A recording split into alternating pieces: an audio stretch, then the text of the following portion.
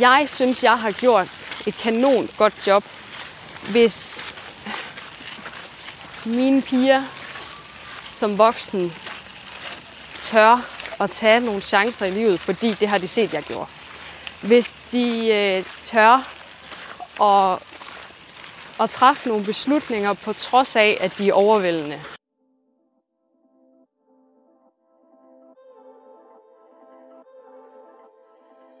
Hej med dig og velkommen til. Det her det er podcasten, hvor Katrine og jeg tager dig med på en gåtur, hvor vi går med en udvalgt gæst og lærer vedkommende bedre at kende på en gåtur. I det her afsnit der går vi med byrådskandidat fra Radikale Venstre her i Aalborg, Heidi Holler. PT der er hun på barsel med sit andet barn. Og Katrine, hvor er det vi starter vores samtale? Vi mødes i Østerådalen i Aalborg, hvor Heidi hun kommer tøffende med en barnevogn og sin lille datter, der ligger der i. For Heidi hun kan mange ting på én gang. Det handler ikke bare om at holde barsel og så lægge sin karriere og sine ambitioner på hylden. Hun mener godt, at man kan flere ting. Og det har faktisk givet hende mere gejst i livet, netop at kombinere sin karriere med også at have børn. Det er det, vi hører ind til i den her samtale, hvor Heidi fortæller om, at fra hendes første barsel, der følte hun sig næsten helt kvalt af at bare skulle gå derhjemme og ikke at kunne få alle sine ambitioner forløst og sit store potentiale inden for politik. Så derfor blev hun valgt. Pludselig en dag, så stod hun på stemmesedlen. Og der har måske været sådan lidt modstand imod det her med, at man stadigvæk kan være politiker, samtidig med, at man egentlig burde gå hjemme.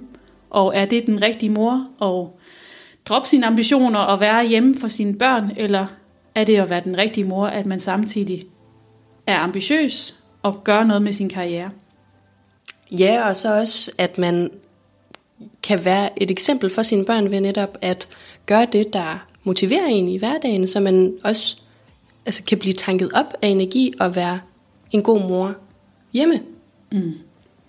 Det er i hvert fald noget af det, vi snakker om i det her afsnit. Ja. Vi glæder os til at tage dig med på en tur. Det var en dejlig solskinsdag, og vi var ude og traske i en masse grus. Og måske du endda kan høre hjulene på barnevognen, mens vi går. Heidis datter var meget eksemplarisk, så hun giver ikke meget lyd fra sig, men vi glæder os til at tage dig med. Ja, så spænd skoene, eller læn dig godt til rette i sofaen, i stolen. Vi glæder os til at tage dig med på det her afsnit. Hej Heidi. Hej Heidi. Hej. Tak fordi du vil gå en tur med os i dag. Jamen selv tak. Det er så hyggeligt. Vi har lige mødt hinanden her ved Østerådalen i Aalborg. Og grunden til at vi går her, Heidi, det kan du måske lige selv få lov til at fortælle. Hvorfor det her sted har en særlig betydning for dig. Jeg bor ikke særlig langt herfra. Det er nærmest i baghaven, Østerådalen. Og jeg har gået rigtig mange ture og løbet rigtig mange ture hernede, både selv og med barnevogn. Ja, og vi har faktisk fornøjelsen af at have din yngste datter, Agnes, med på tur i dag. Hun er her i barnevogn sammen med os. Så det er dejligt. Det er faktisk første gang, vi har sådan en ung deltager gæst med i vores podcast, så det er hyggeligt med lidt selskab. Ja, men Agnes, hun følger med mig stort set overalt lige nu. Og hun er meget eksemplarisk. Hun ligger bare her i barnevognen og leger lidt, kan jeg se. Med lidt legetøj. Måske hun er ved at falde lidt i søvn. Ja, måske. Ja. Hej, vi har som sagt glædet os til at gå med dig i dag. Og hvis jeg lige skal præsentere dig, så er du 31 år. Du bor her i Aalborg sammen med din mand og jeres 2 piger. I har Astrid på 3 år og Agnes på 5,5 måneder. Ja. Til daglig der arbejder du med kommunikation hos Region Nordjylland. Ja. Kommunikation, og hvad var det, du sagde? Supervision, lige præcis. Og foruden det, så er du også byrådskandidat. Ja. Og det er det, der egentlig sådan kommer til at centrere sig om vores samtale i dag. Fordi du er jo egentlig på barsel, men du laver også en masse politisk arbejde samtidig. Ja. Og det her med, at man er på barsel og egentlig bare skal nyde sine børn og være der 100% for dem, og så samtidig melde ud, jamen jeg vil faktisk gerne mere, jeg vil gerne noget, der gør mig glad, jeg vil gerne arbejde med politik, fordi det er noget, der ligger mig rigtig nært. Har du haft sådan lidt blandede oplevelser med? Og det synes vi egentlig er meget interessant at dykke lidt nærmere ind i, hvordan man er den rigtige mor, og om den betegnelse overhovedet findes, fordi man skal jo egentlig bare gøre det, som føles rigtigt for en selv. Ja, kan du prøve at fortælle lidt omkring den her kontrast med den første barsel, du var på med Astrid, og så den barsel, du er på nu, hvor du også er meget politisk aktiv? Ja. Jamen, under min første barsel, der var jeg enormt meget hjemme. Jeg var enormt meget på. Jeg lukkede alle andre projekter omkring mig selv ned for at være mor. Og havde en idé om, hvordan den perfekte mor så ud, og det ville jeg gerne være. Resultatet af det blev egentlig bare, at jeg kom til at føle mig kvalt i det. Og havde svært ved at nyde at være på barsel, og jeg følte mig enormt forkert i det. Og synes faktisk generelt set, at det var svært at snakke med andre om. Jeg synes, det var svært at indrømme også over for mig selv, at det at gå hjemme og være fuldtidsmor ikke var 100% meningsfyldt for mig i hverdagen. Kan du prøve at sætte lidt mere ord på, hvad du betegner som værende den rigtige mor? Du sagde det selv i det her med, hvad er den rigtige mor egentlig? Hvilke forestillinger havde du der omkring det at skulle være mor? Jeg troede, at det at være mor betød, at hele mit liv i løbet af få sekunder ville give mening, og at uanset hvad, så ville jeg bare være glad, fordi nu var jeg jo mor. Så var der ikke så mange andre ting, der var vigtige. Og så oplevede jeg jo bare, at det var ikke sådan, jeg havde det. Jeg synes, det var dejligt at være mor, og jeg elsker mine børn, og dengang, altså jeg elskede jo min lille pige, der kom. Jeg elskede bare ikke rigtigt, at jeg troede, jeg skulle give så meget køb på mig selv, for at være noget for hende. Og hele den der følelse af at føle, at jeg havde et andet behov, og at det behov måske var lidt forkert eller lidt skamfuldt, gjorde, at jeg faktisk ikke nød min barsel ret meget første gang. Så jeg har haft et behov for egentlig at gøre lidt op med de forventninger, jeg selv har, og som jeg også kan høre, at mange andre har, med hvad det vil sige at være en god mor, og hvad der egentlig giver mening for en. Ja. Altså det billede, du sådan ser op for dig selv i forhold til den gode mor, er det noget, du sådan har fået med hjemmefra os, som du er opvokset med, eller hvor møder det dig? Er det noget, du ser på de sociale medier, at det er den verden, andre har, eller altså, hvor kommer det op i dig? Hvor tror du, det kommer fra? Jeg tror, det kommer fra men dels de sociale medier, og dels af sådan en ven-fjende, man kan have i Google. Og da jeg blev gravid og tænkte, okay, hvad betyder det? Og jeg går ind og læser om hver eneste uge, hvad sker der med det her lille menneske? Og der står, okay, jeg skal gøre sådan og sådan, og så skal jeg holde op med, at jeg må endelig ikke spise det der, og jeg må helst heller ikke gøre det der. Jeg skal anstrenge mig for at gøre det her. Og jeg begyndte at følge en masse grupper på de sociale medier, der fortalte om, hvordan man skulle helst gøre det. Og tænkte egentlig, jamen hvis jeg bare gør sådan her, så må jeg jo gøre det rigtigt. Som om der sådan var en eller anden facitliste på en eller anden måde, at det er det her, du skal. på trods af, altså uanset om det føles godt eller ej for dig, så er det sådan her, du gør det rigtigt, hvor når jeg kigger tilbage på det nu, så kan jeg nogle gange sådan tænke, jamen det bliver også bare, altså hvor blev jeg bare mekanisk, og hvor blev jeg bare sådan uautentisk.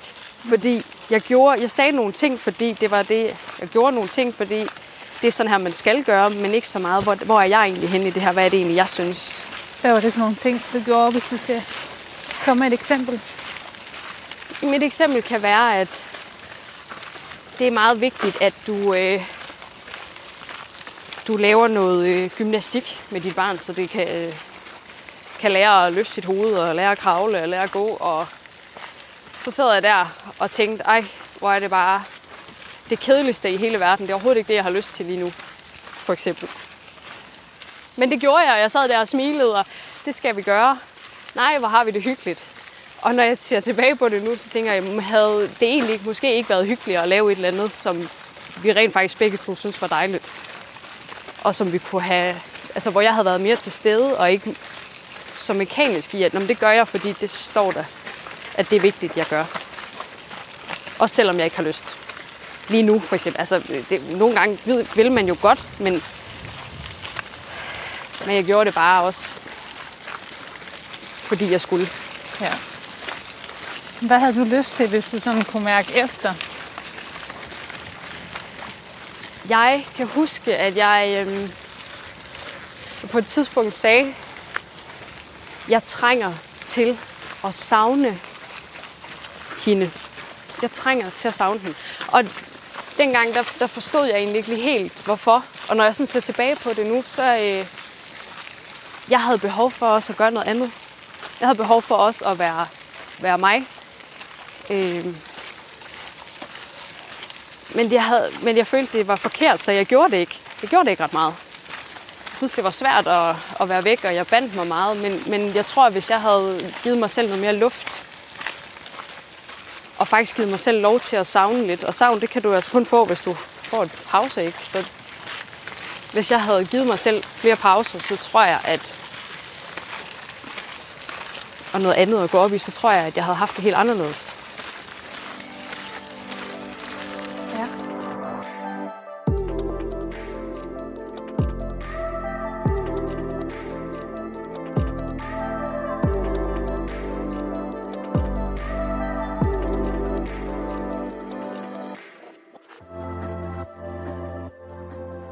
Du siger selv det her med, at du følte dig kvalt. Altså, ja. Det er sådan, den vending, synes jeg er meget stærk. Ja. Kan du prøve at sætte lidt flere ord på det? Altså, det kvalt på dine sådan, personlige kompetencer, eller sådan, det med, at man sådan lukker ned for ens... Man lukker lidt ned også for ens arbejdsliv, og sådan de drømme, man sådan selv har. Ja. Man sådan vælger at gå all in på at gå på barsel. Ja. Men hvad lægger du i det? Jeg følte mig kvalt på den måde, at der var ikke plads til, hvad jeg synes. Og der var ikke plads til... Jeg havde hele tiden en bagkant. Der er hele tiden noget jeg skal. Jeg skal hele tiden være et andet sted.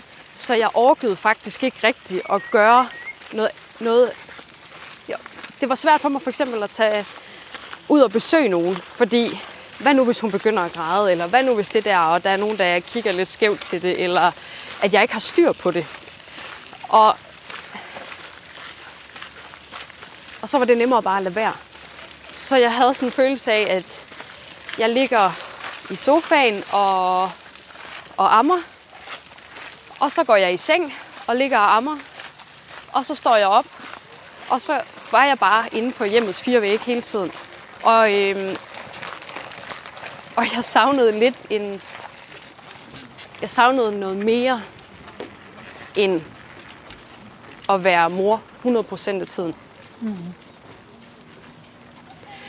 Så på den måde så følte jeg, at der var en del af mig, der blev kvalt og ikke kunne få ordentlig luft i den periode.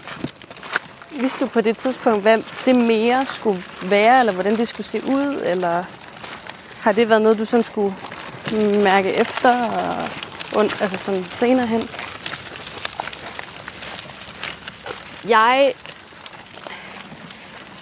Jeg har altid haft et drive, og jeg har altid haft et behov for at engagere mig i noget, og blive opslugt af noget, og gøre en forskel. Og jeg hader at sige det derovre, fordi det lyder så banalt. Men i virkeligheden så handler det, jeg vil gerne, at der er kvalitet i de ting, jeg laver i min hverdag. Og kvalitet betyder ikke, at jeg laver alting til et 12-tal. Det er ikke kvalitet. Kvalitet for mig er, at jeg er til stede i det, jeg gør. Og det, jeg gør, det er et skridt hen i retning af noget, der gør mig glad. Og jeg tror faktisk, jeg mistede en lille smule fornemmelsen af det på min første barsel. Hvad det egentlig var. Til sidst kunne jeg ikke rigtig helt gennemskue, hvad er det egentlig, der mangler. Altså sådan, jeg kunne mærke, at da jeg skulle tilbage på arbejde, så blev jeg glad. Hvilket jo også var svært for nogen at forstå. Men jeg var en af dem, der glædede mig til at komme tilbage på arbejde og lave noget andet. Og jeg tror i virkeligheden, det var der, det begyndte at gå op for mig, at for at det giver mening for mig, så skal der noget mere til. Blandt andet med, det kan godt være det arbejde, eller et sted, hvor jeg også kan gøre en forskel. Både som mig og som mor, altså hvor de ting kan få lov at smelte lidt mere sammen i virkeligheden. Ja. Så du bliver mere et fuldt menneske? Ja.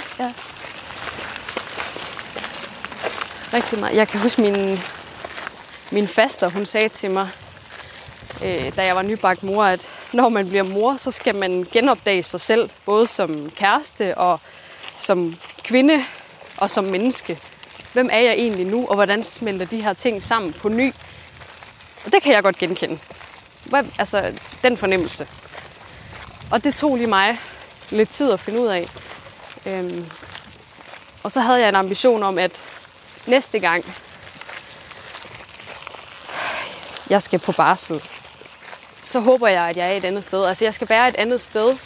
Ikke fysisk, men jeg skal sådan mentalt være et andet sted. Jeg skal ture nogle andre ting, end jeg turde første gang. Og jeg vidste ikke helt, hvad det var. Men jeg vidste godt, hvad jeg ville på den måde, at jeg skal være mere modig og ture nogle ting, og være mere ærlig over for mig selv også. Ja. Hvordan er det for dig at sige højt, Heidi? Det er en god blanding af at være rigtig stolt over at være i stand til at sige det, og kan sige det med en ro i stemmen, og også samtidig en lille smule sådan lidt rørende. Altså jeg bliver lidt rørt, og jeg bliver også en lille smule, altså jeg kan mærke sådan den der fornemmelse af at blive sådan lidt ked af, at det var faktisk ikke sådan, jeg havde forestillet mig, at det skulle være så, altså dengang. Men heldigvis så stolt over, at jeg er et andet sted nu, og er blevet klogere. Føler du sådan en dårlig samvittighed over for din første fødte, at du ikke sådan var ordentligt glad i det? Eller sådan, det er ikke fordi, man på den måde er en dårligere mor, men det kan måske godt være sådan en anden, hvis du sådan hele tiden dunker dig selv oven i hovedet, sådan, nu skal jeg være glad for at være der, hvor jeg er, og hvorfor er jeg så ikke 100% det? Jeg havde rigtig meget dårlig samvittighed dengang. Og var faktisk også lidt spændt på, hvordan, altså om jeg ville få dårlig samvittighed, hvis nu, at jeg bare synes, det var mega fedt her anden gang at være på barsel. Men de to bare, altså jeg er bare et andet sted nu, så jeg sammenligner dem ikke på samme måde. Og så er jeg blevet rigtig god til mere, jeg har ikke så meget dårlig samvittighed, nej. Jeg har rigtig meget brug for at vise mine piger, og stolt over at vise dem, at det kan også godt være anderledes. Og jeg kan alle mulige andre ting nu. Jeg tror i virkeligheden, at jeg er meget sjovere, meget mere skøn som mor nu. Så nej, jeg har faktisk ikke så meget dårlig samvittighed over det længere. Men tanken strejfede mig, da jeg blev gravid igen, at jeg vide om jeg ville blive lidt ked af, at det var sådan på min første barsel. Ja, det er klart, at det fyldte også den tanke. Ja. Og hvad så, hvis du sagde det højt over for din familie, venner, og jeg ved ikke, om du var i en mødergruppe? Var det noget, du sådan sagde, jamen, har I det andre også på den her måde, eller er det bare mig? Ja, det gjorde jeg faktisk ikke ret meget. Jeg gik meget med det selv, og det er ikke helt rigtigt. Jeg snakkede med Kasper, altså min mand, om det. Ja. Vi snakkede om det, og han var helt suveræn i det der, og en kæmpe støtte. Jeg ville ønske, at jeg havde tur at sige det mere, at det ikke var at det ikke var 100% fiktivt. Og jeg fik da også sagt det i små glimt, men problemet var måske i virkeligheden mere, at jeg kunne godt sige det, men jeg havde rigtig svært ved at stå ved det. Altså svært ved at sige det med sådan rank ryg. Sådan her synes jeg, det er. Når jeg sagde det, så var det mere sådan en lidt dubnakket, at jeg synes altså ikke, det er så sjovt. Ja. Og når jeg kigger tilbage på det nu, selvom det kun er 2,5 år siden, så bliver jeg faktisk bare lidt ked af, at jeg ikke kunne have sagt tingene højt. Fordi jeg ser det slet ikke som så stort et problem den dag i dag, men det var det virkelig dengang. Og nu er jeg jo et helt andet sted, så nu repræsenterer jeg i nogens øjne noget helt andet, og det er jo virkelig også skørt, at jeg har, når jeg kigger tilbage på det, så føles det skørt, at jeg har låst mig selv så meget. Tror du, det også har noget at gøre med, at det er første gang, man ligesom indtræder i morrollen, så der måske også noget usikkerhed forbundet med at skulle være mor for første gang? Ja. Hvor man kan sige, nu det er anden gang, der kan det være, at du er sådan lidt mere sikker i en rolle. Ja, helt klart. Og jeg kan også godt genkende det i andre nybagte mødre og førstegangsmødre. Og jeg kan huske, at jeg har fået spørgsmål et par gange, både af har det været en læge og en jordmor, der sådan, når jeg ringede, og der var et eller andet spørgsmål, så jeg sådan, er det dit første barn? Jeg sådan tænkte, ja, hvorfor spørger du om det? Men når jeg sådan kigger tilbage på det nu, så ved jeg godt, hvorfor de gør det, fordi der er bare forskel. Altså om det her det er en førstegangsmor, der er lidt usikker, eller om det her det er en mor, der har prøvet det her 4 gange før, og siger, det her, det er ikke normalt. Eller sådan. Altså jeg kan jo godt forstå det, så jeg tror, at der helt klart er noget i, at som førstegangsmor, så er man usikker. Jeg tror bare, at for nogen, inklusive mig selv, så bliver usikkerheden mere overvældende, end den behøver at være. Og så kan man komme til, ligesom jeg gjorde, at låse sig selv og klemme sig selv inde og få den der følelse af at blive lidt kvalt.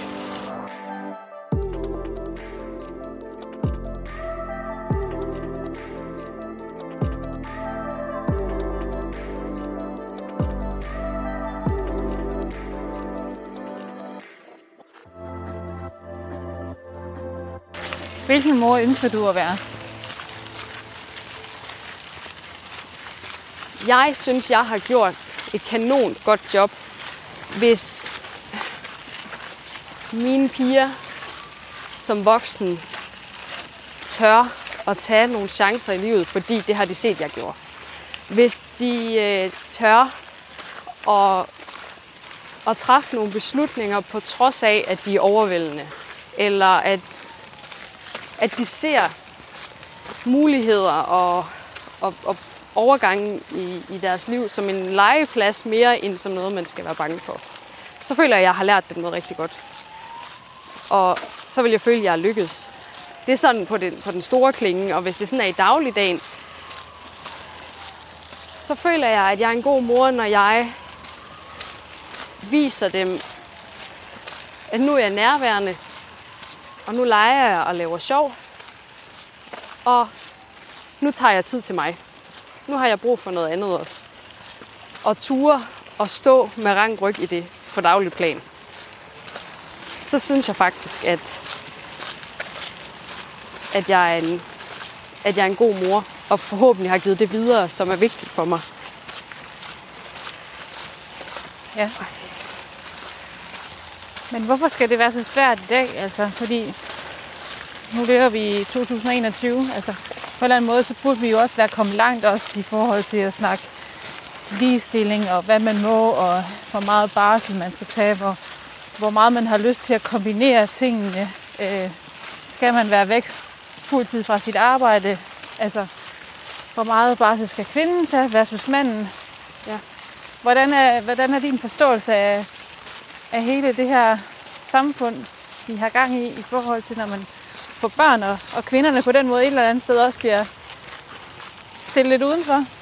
Må vente lidt.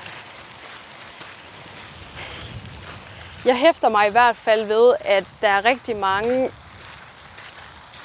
familier, der har problemer på mange fronter. Der er problemer med fædre. Hvis kvinder skal have mere mulighed for at komme ud og arbejde, og hvis mænd skal have mere mulighed for at være tættere på børnene, så skal de have noget mere barsel. Det er der rigtig meget polemik omkring lige nu, også sådan på den politiske scene. Og der er tabu for nogle mænd i at tage barsel. Det synes jeg er et problem. Og ja, jeg kan slet ikke helt forstå det, men det er svært for mænd. Og det synes jeg er sjovt her i 2021, at det kan være et problem stadigvæk. Men jeg oplever også, at når kvinder så giver noget barsel fra sig til manden, så kan man også blive mødt af sådan en, nå, skal han godt nok have så meget? Det synes jeg også er synd. Altså generelt så synes jeg, at der er så meget pres på det at være børnefamilie og skal have tingene til at hænge sammen. Og samtidig med det, så har vi bare aldrig haft mere viden om, hvad det vil sige at skabe robuste børn. Og de to ting, de harmonerer ikke altid. Og det synes jeg faktisk er et problem.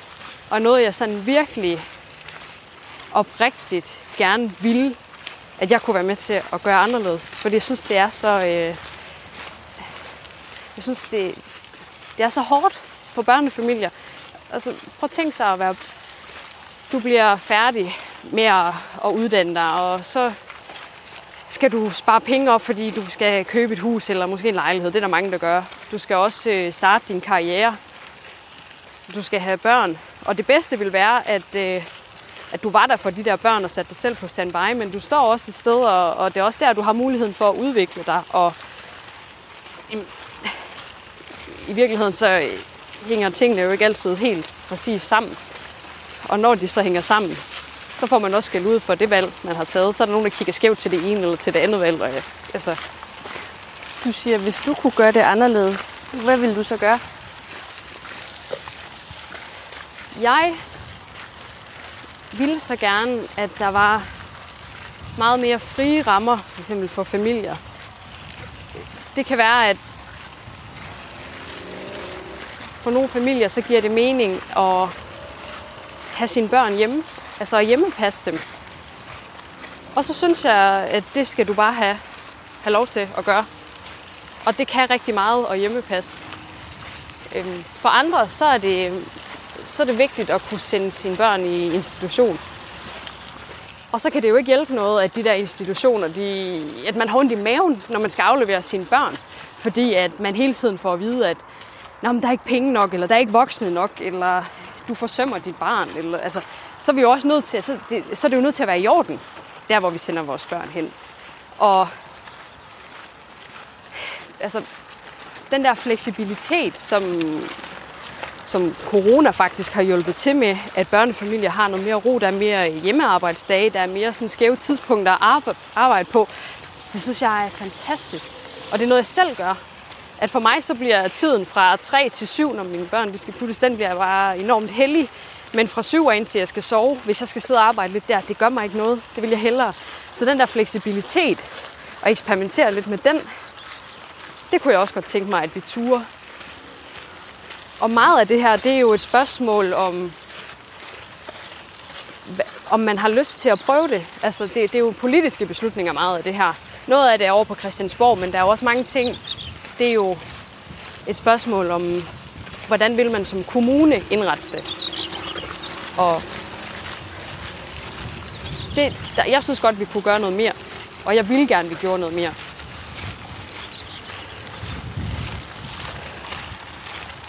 Jeg synes også, at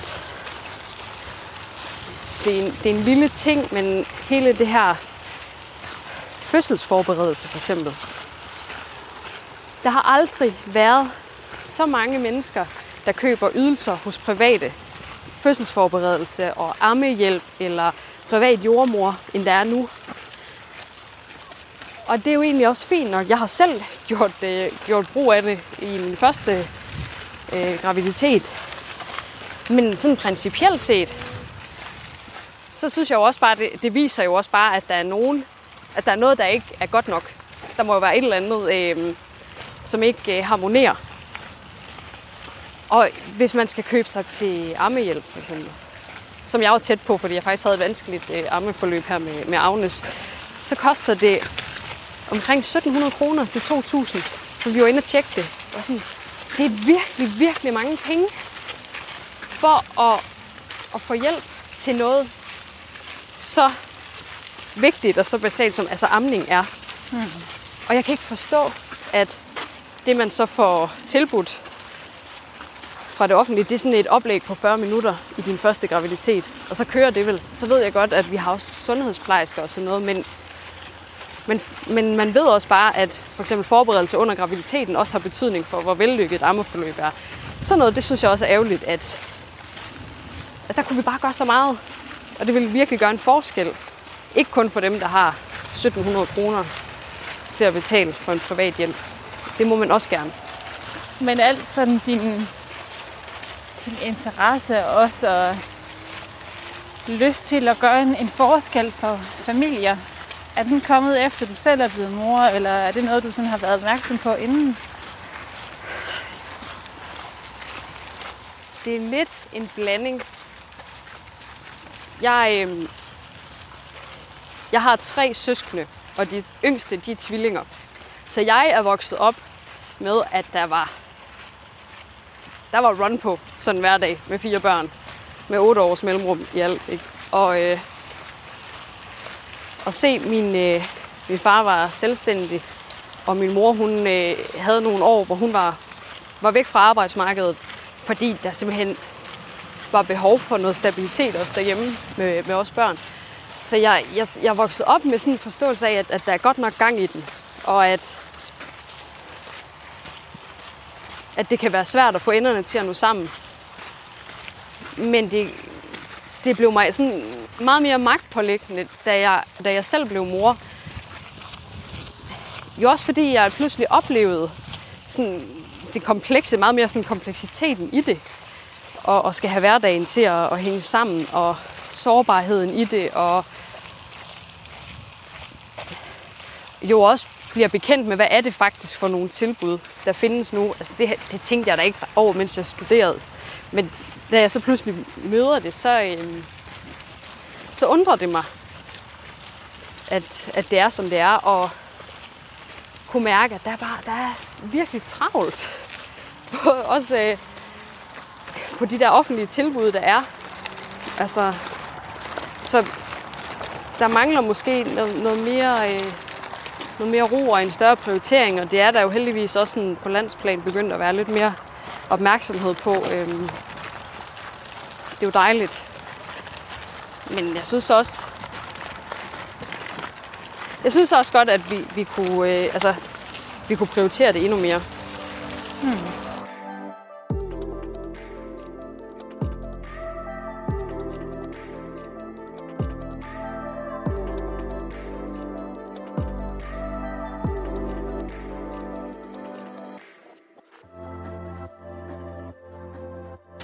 Men Heidi, kan du ikke fortælle om, hvad du sådan gjorde her under din anden barsel, også for at den ikke, du kunne stå lidt mere ved dig selv og mærke efter, hvad du egentlig også gerne ville? Jo. De sidste par år, der har jeg været medlem af Radikale Venstre heroppe i Aalborg, og har været med til møder og engageret mig mere og mere. Og så bliver jeg spurgt da Agnes hun er 5 år gammel, om jeg ikke godt kunne tænke mig at stille op som kandidat til byrådet. Og min umiddelbare tanke er, det kunne være vildt fedt, men det dur jo ikke nu. Og så bliver jeg prikket til igen og spurgt, om jeg ikke lige kunne genoverveje. Og der kan jeg bare mærke, med al den erfaring fra første barsel, at nu skal jeg også være lidt mere modig og tro på, at det kan jeg godt. Fordi det er en drøm for mig, og det er et mål for mig at kunne engagere mig i politik. Det har det altid været. I min blå bog fra handelsskolen, der står der, at du ender som politiker. Det har altid fyldt for mig. Jeg havde bare ikke set det nu. Men som min mand han siger, der faldt en appelsin ned i turbanen, og så er det også bare med at sige ja tak. Så jeg sagde ja til at stille op. Og på et opstillingsmøde, hvor man så skal placere kandidaterne, der stemmer de mig ind som nummer 3 på den radikale liste. Og det betyder jo, at man ligesom er en af de profiler, der bliver ført frem, og som 18 i forhold til valgkampen. Og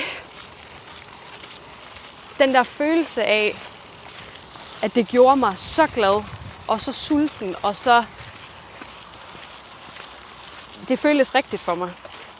Samtidig med, at jeg kunne mærke alle de der tanker, jeg også havde fra første barsel med, kan jeg nu det, og må jeg nu også det, og hvad betyder det i forhold til Agnes og min barsel, og det at være mor. Og Kasper og jeg, vi taler om det, og bliver enige om, at det skal jeg selvfølgelig bare gøre. Og jeg oplever bare at være så glad, og tænke, det her, det føles så rigtigt for mig, og jeg tror, jeg har noget at byde på.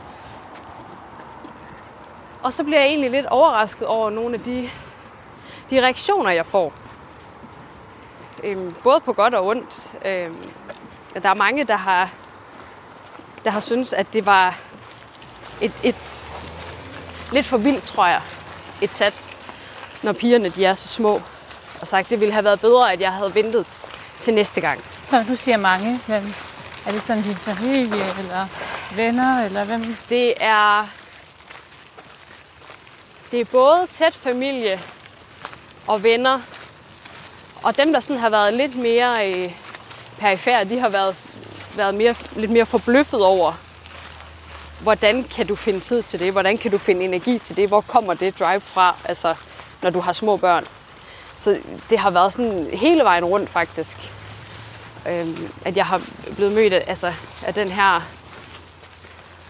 det er lidt dårlig timing, siger de meget. Hvad har du så selv svaret, når du har fået de der henvendelser? Eller? Men, jeg har primært sagt, at måske findes der bare ikke god eller dårlig timing. Kommer det en syg her bag os? Ja.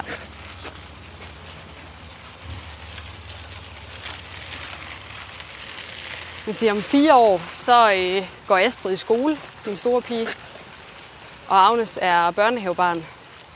Har jeg mere tid der? Det ved jeg ikke. Det er jeg ikke sikker på. Altså, så for mig er det jo lige så meget en prioritering. Og det her med, at jeg har selvfølgelig også bare et behov for at vise, at det kan man godt, det her. Og at det behov for hvem? Især for dig selv, over eller for mig for selv. andre kvinder? Begge dele. Ja. Ikke et behov over, altså et behov for mig selv for at bevise, at det kan jeg godt. Jeg kan godt det her.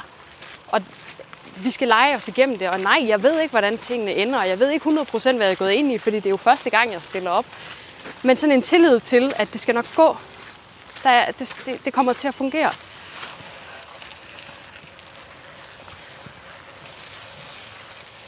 Og I fylder meget af vejen her, når vi kommer gående lydudstyr og barnevogn, så vi bliver lige bimlet-bamlet af cyklerne væk.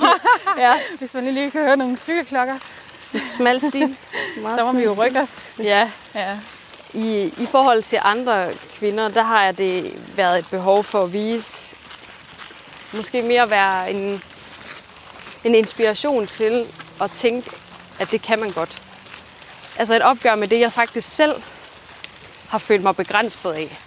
Så det er ikke en løftet pegefinger, det er rigtig meget en invitation til at sige, jeg kaster mig ud i det her, og jeg tror på, at det nok skal gå, og jeg har valgt også at prioritere mig selv, selvom jeg er på barsel, selvom jeg er nybagt mor. Og at det er okay, og at jeg i virkeligheden synes, at jeg er en meget bedre mor sådan her, end jeg var første gang. Fordi jeg er mere glad, og jeg har mere energi og en lyst til at lære mine piger nogle ting i livet også. Så det der opgør over for mig selv og over for andre har jeg haft behov for at tage. Og hvad står du så tilbage med? Når du så netop... Du kunne jo også have valgt at sige, at måske her er ret, måske det også er for meget, og jeg skal nok sige nej tak. Men det har du jo ikke gjort. Altså, hvad gør det ved dig? Jeg føler mig meget stærkere, end jeg gjorde. Og jeg føler, at jeg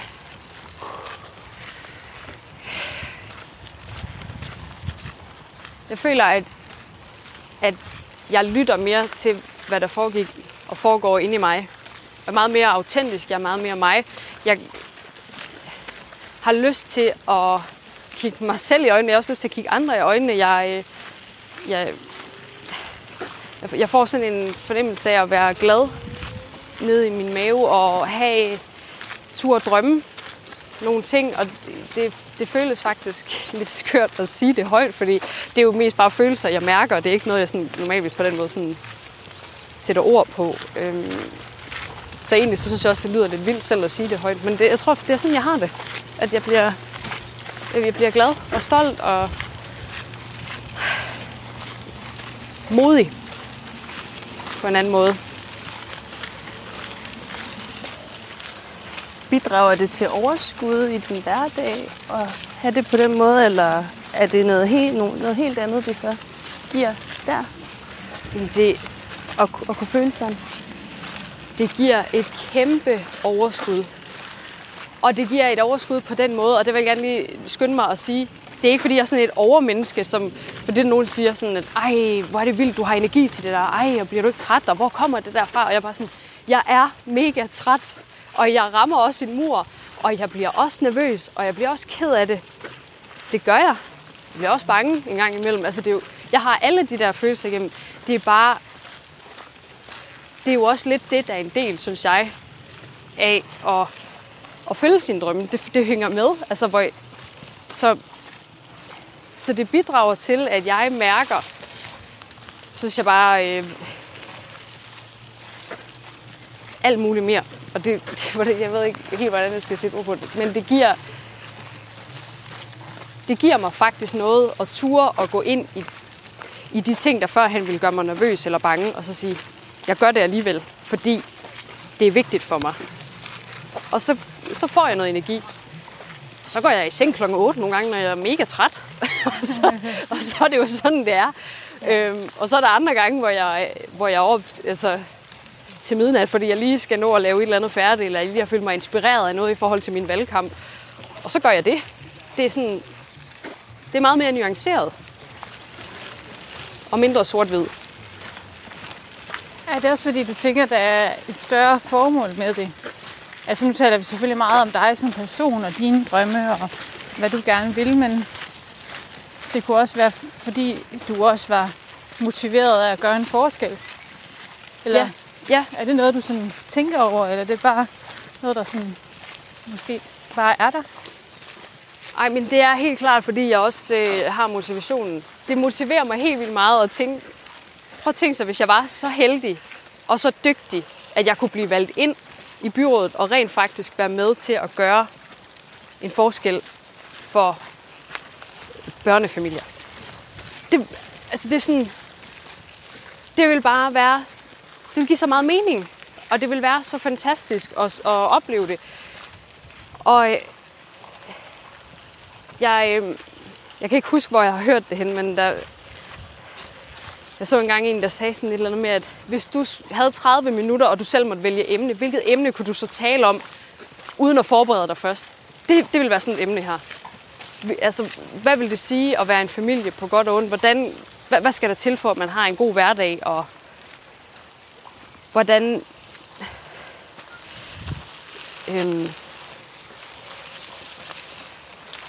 får man livet som familie til at hænge sammen? Ja. Og hvad er udfordringerne, og hvad er drømmene? Og det vil jeg kunne tale om. Altså, fordi det er virkelig sådan, virkelig vigtigt for mig. Så jeg tror helt klart, at det med, at der også er et større formål med det, det tænder en endnu større ild hos mig. Mm-hmm. Der kan jo godt være et eller andet, der ulmer i en, altså, som giver en den ekstra energi, fordi at det er bare det, du skal. Det er måske ikke altid til at forklare, men du er åbenbart på en eller anden rejse måske, ja, som går i en bestemt retning. Ja, og det føles rigtigt. Og det er sådan en meget fantastisk følelse at have, og som jeg også sagde til Kasper, min mand, det er første gang, at jeg har en oplevelse af, at det her, det kunne virkelig være en hylde for mig. Altså det kunne virkelig give mening. Jeg kunne føle mig hjemme her som menneske jo. Altså, fordi en ting er, at man kan have også karrieredrømme, og man kan have drømme som mor, og drømme som kvinde, og par, og sådan noget. Men sådan en eller anden grundfølelse af, at det her, det giver mening for mig. Mm-hmm. Det er en virkelig vild følelse at have, som jeg ikke... som jeg, hvis jeg tænker mig om, nok godt kunne have tænkt mig til, men som jeg på en eller anden måde ikke helt har haft intuition nok, tur at mærke efter nok til sådan at indse det. Ja, og det kommer jo også kvæg af, at I har fået 2 piger. Altså, eller hvordan tænker du også, at det ville have været sådan, hvis du ikke selv har blevet mor? Det med at gøre en forskel, sådan rent politisk, kunne godt have været det. Men lige præcis det her med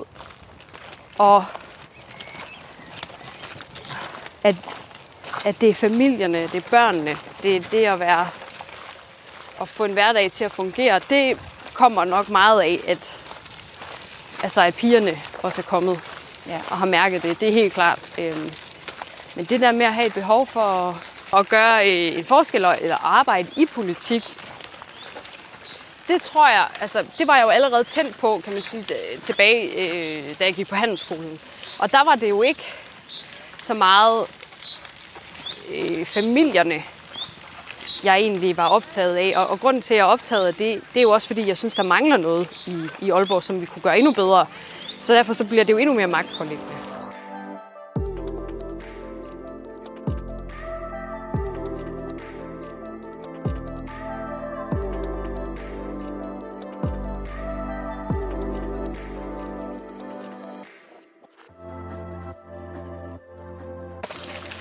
Dengang jeg gik på handelsskolen, og hvor de også spåede, at jeg selvfølgelig kommer til at have noget med politik at gøre, mine kære klassekammerater, så var jeg faktisk mest optaget af det at have retten til at være sig selv. Og det er også et tema, som kom lige en nynnende forbipasserende her. Men det med at have retten til at være sig selv, og selvom at igen, det er nogle gange irriterende at komme til at lyde sådan lidt banal, men det er lidt det samme, der går igen her, at jeg synes, at familierne skal have lov til at gøre det, så det giver mening for dem. Jeg synes, at vores børn skal have lov til at være dem, de nu er, uanset hvordan de er. Og jeg synes, og det startede allerede dengang, at jeg blev meget optaget af, når vi diskuterede i klassen eller i samfundsfaget. Så jeg var meget optaget af det her med, den du er, skal du have lov at være. Og det var egentlig meget grundtanken for mig dengang, og det er det også stadigvæk. Men det er klart, at det selv at blive mor og få 2 børn, det gør også bare, at den del, hvor er det bare vigtigt for mig, at mine piger også vokser op og føler, at de kan være sig selv. Og at der er en masse muligheder, og så skal de tilrettelægge det, så det giver mening for dem.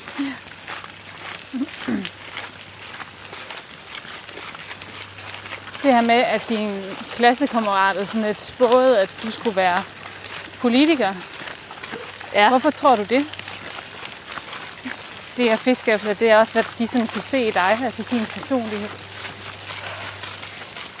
Jeg engagerede mig i rigtig mange ting, især min handelsskoletid, og jeg kan godt lide at diskutere emner, jeg kan godt lide at blive klogere, så jeg har altid blandet mig i det, og sådan vil gerne diskutere nogle ting, også sådan lidt principielt. Jamen, skal vi have lov til det her, eller skal vi ikke have lov til det her? Så hvad er det for nogle værdier, vi skal tage beslutninger på baggrund af og sådan noget. Og så det er sådan den mere sådan seriøse del af det. Det var jeg også optaget af. Og hvad er det, der gør, at folk de træffer de valg, de gør i livet, og nogle gange kommer ud på en vej, der ikke er så god, og hvordan kan vi så hjælpe dem som kommune eller som samfund? Og så var der sådan den del af mig, sådan, som også bare havde lyst til, og en sult efter bare at møde mennesker og blande mig, blive klogere og engagere mig i alt muligt. Så jeg tror, jeg var bare rigtig meget over det hele på sådan en... Altså, jeg ville bare gerne. Jeg var bare sulten efter at få lov at være med og gøre nogle ting. Og så havde jeg holdninger, og jeg ville gerne diskutere dem. Og jeg ville gerne stille spørgsmålstegn ved, hvorfor synes du, som du gør? Og hvis jeg ikke er enig i det, hvorfor er vi så mon ikke det? Og det tror jeg har fulgt mig rigtig meget hele vejen. Så jeg tror, at det, de har set i mig dengang, har også været, at jeg satte mig ind i tingene, og jeg havde holdninger til det. Og jeg turde godt at sige det. Fordi det er jo også en del af det at være i politik. At man tør at snakke om det. Jeg kender jo også mennesker, som sådan... De kunne aldrig drømme om at fortælle, hvilket parti de stemte på sidste gang. De synes simpelthen, det er så blufærdigt. Og jeg kan blive sådan helt... Men det er okay, at du har det sådan... Jeg kan faktisk grundlæggende slet ikke forstå det. Jeg er bare så nysgerrig. Jeg er fuldstændig ligeglad. Jeg er bare virkelig nysgerrig på, hvorfor det, og hvordan kan de gøre en forskel for dig? Og, altså sådan, så jeg har altid bare talt meget om politik. Mm. Det var bare sådan noget... Nå, men jeg stemte på dem. Jeg gjorde det. Jeg tænker det her. Og... Hvor kommer det fra? Altså, det er også det der mod til at kunne sige sin mening højt, eller stille de her spørgsmål.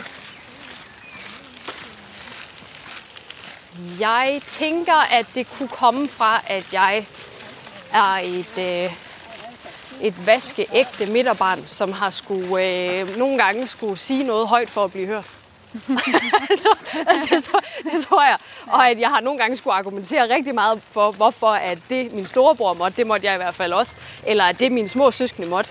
Det var måske lige for meget, fordi det kunne jeg ikke selv lige få lov til, da jeg var på deres alder. Jeg tror bare, jeg har altid gerne ville diskutere tingene. Og jeg har en idé om, at det kommer derfra. Og så kommer jeg altså også fra en familie, som har diskuteret helt vildt meget. Altså nogle gange, når folk, ekskærester eller venner eller sådan noget, har været med hjemme, faktisk også min mand, da han var hjemme første gang, sådan, hold nu fast, I snakker meget. Wow, hvor går det stærkt, og diskuterer ting og sådan noget. Det har vi altid gjort. Altid med en god stemning. Og alt er godt, men vi diskuterer bare. Og så kunne man gøre sådan, og så kunne man gøre sådan, og hvad med det, og nørder det. Så det har været naturligt for mig også at sige det. Mm. Og ja, sådan midterbarns-syndrom, tror jeg nogle gange også. Ja. Og måske også der maileren, og det er behovet for, at der skal være plads til alle, det kommer måske også nogle gange lidt derfra. Ja. Hvad drømmer du om nu? Jeg drømmer om at nå i mål med det her, jeg har kastet mig ind i nu. Og mål for mig, det er at blive valgt ind. Jeg synes, det var så stort. Og det ville gøre mig så glad. Og dermed ville det også gøre mig skuffet.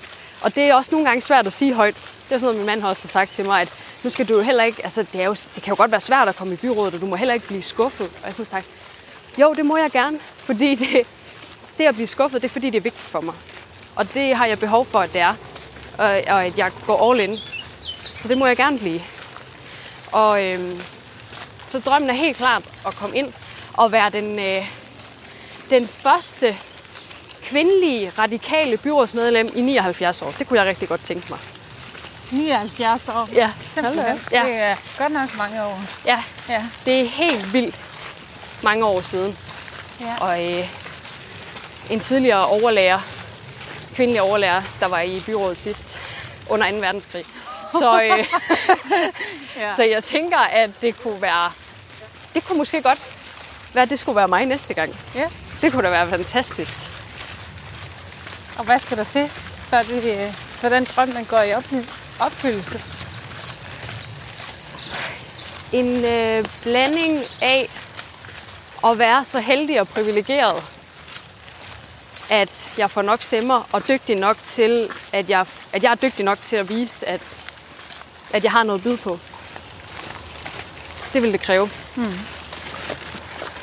Og det gør jeg virkelig mit allerbedste, for jeg har kastet mig fuldstændig ud med hovedet først her, og har tillid til, at det kommer til at gå godt, uanset hvad, og at jeg kommer klogere ud på den anden side. Forhåbentlig med en plads i byrådet, og hvis ikke, så er der jo altid et valg igen om 4 år, og så er jeg bare blevet det klogere. Og så har jeg lært en masse. Og det vil også være godt. Altså, det vil være fantastisk. Der kommer en cykel. Lige min egen verden. Det er fordi vejret det er blevet så godt nu, at nu er der liv og glade dage hernede. Altså man må sige, der er godt nok trafikeret her på den her lille sti ude i Østådalen i dag. Der er hunde, der er ude og blive passet eller gået med, og cykler, der skal ud og luftes, og børn, der skal cykle. Og så der er kamp om pladsen. Ja, og det er der næsten altid hernede. Ja.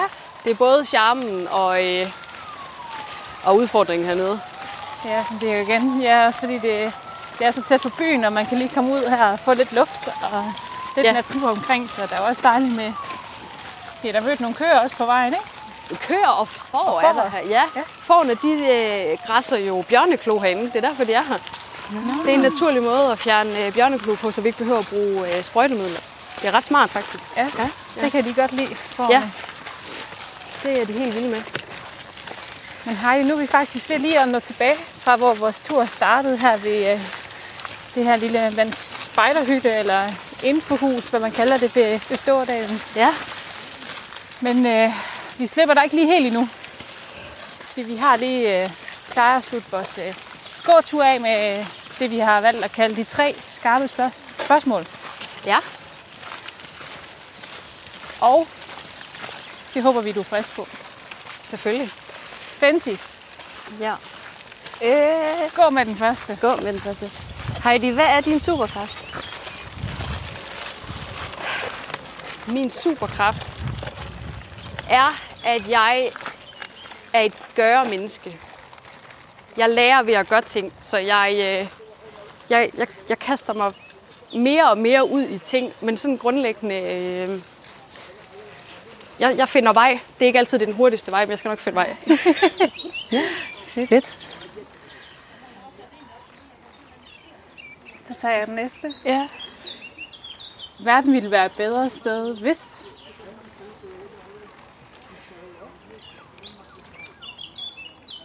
Hvis vi turer at være meget mere autentiske med os selv, og hvis vi tillod andre også at være det. Fedt. Hvad er det aftryk, du gerne vil efterlade verden, mens du er her, inden du tager herfra? Først om lang tid og alt det der. Først om lang tid forhåbentlig, ja. Jeg kunne godt tænke mig, at folk de vil have en fornemmelse af, at det var sejt, hun gjorde det.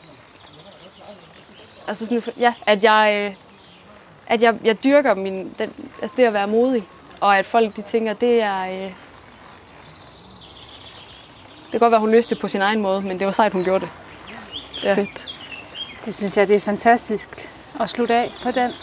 Heidi, jeg synes, det har været en fornøjelse at gå en tur med dig, og jeg er dybt inspireret også af de valg, du har taget, og sejt, du tør stå ved dig selv, og har gjort nogle ting, som måske er gået lidt uden for den normale retning, men det tror jeg er en stor inspiration også for andre, der lytter med. Ja, tak. Du har i hvert fald også gjort indtryk på mig, at det, at du tør, at tørre. Ja, tak. Ja. Og også tak for en god tur. Ja. Det har været helt vildt hyggeligt. Ja, det må man sige. Og dejligt med sådan en sød lille pige med i barnevognen, der bare har hygget sig. Ja, hun er vågen hele natten nu, fordi hun har sovet hele vejen her. Ja. Men så er vi bare vågne. Ja, det er fantastisk. Ej, tusind tak for nu. Ja, selv tak. Tak fordi du har brugt den her tid sammen med os, og fordi du fulgte med i det her afsnit. Det er vi super glade for. Det er vi utrolig glade for. Det jeg i hvert fald har taget med fra det her afsnit og samtale med Heidi, det er, at man skal følge sin egen mavefornemmelse. Hvis man har en god mavefornemmelse om, at man gerne vil gøre karriere samtidig med, at man har små børn derhjemme, så gør man det. Hvis man gerne vil gå på barsel og nyde tiden, så gør man det. Og man skal måske ikke have så mange fordomme om andre, der ikke gør det samme som en selv eller som flertal, men måske mere nysgerrig spørge ind til, hvorfor man gør, som man gør. Ja. Og det er måske egentlig det, der er hele hemmeligheden bag, hvor alt Heidis energi kommer fra. Det synes jeg i hvert fald, man kunne høre i historien. Ja. Så vil jeg egentlig bare ønske Heidi super god held og lykke. Ja. Jeg ved, at hun når til tops med hendes karriere, og ja, hun er i hvert fald super ambitiøs, og man ved, at man fornemmer i hvert fald godt, at hun gerne vil en masse. Ja. Hvis du ikke allerede ved det, så kan du finde os på både Facebook og Instagram. Du kan finde os under navnet Gå Med Det. Du er altid velkommen til at skrive til os derinde, eller del det med folk. Følg os derinde. Følg os inde på... Følg os. Og hvis du ikke er på de kanaler, så kan du følge podcasten på både Spotify, Apple Podcast og hvor end du lytter med fra. Del det måske med en ven. Det vil vi blive super glade for. Har du lyst, så må du meget gerne gå ind og smide nogle gode stjerner. Og også gerne skrive en anmeldelse, fordi det hjælper på vores synlighed, og andre har også mulighed for at lytte med. Har du en sidste bemærkning, Katrine? Nej, jeg synes, du gjorde det simpelthen så godt, Fancy. Jeg vil egentlig bare takke for al den love, vi allerede mærker. Altså, jeg synes, det er fantastisk, at der er så mange af jer, der er gode til at skrive til os og like alt det, vi laver. Det giver os virkelig meget energi. Det er jo bare frivilligt, det vi gør her med podcasten. Så når vi mærker den energi fra dig, så giver det os bare lyst til at gøre endnu mere. Så tak for det. Tusind tak. Ja. Ja, men tilbage er kun at sige, at vi lyttes ved i næste episode. Ja. Bare sådan lige praktisk spørgsmål. Drejer vi på et tidspunkt? Ja. Jeg kan mærke, at det er ved at blive lidt hårdt for mit hoved. Ja, vi drejer lige rundt her om hjørnet. Og så kommer vi til at gå med ryggen igen hele vejen ned. Perfekt. Du skal have taget en kasket på. Men det skulle jeg virkelig. Jeg har en solhat. Det er Agnes. Måske kan du passe. Ja. Ej, det er så fint, at vi drejer. Ja, vi drejer lige herover ved køerne.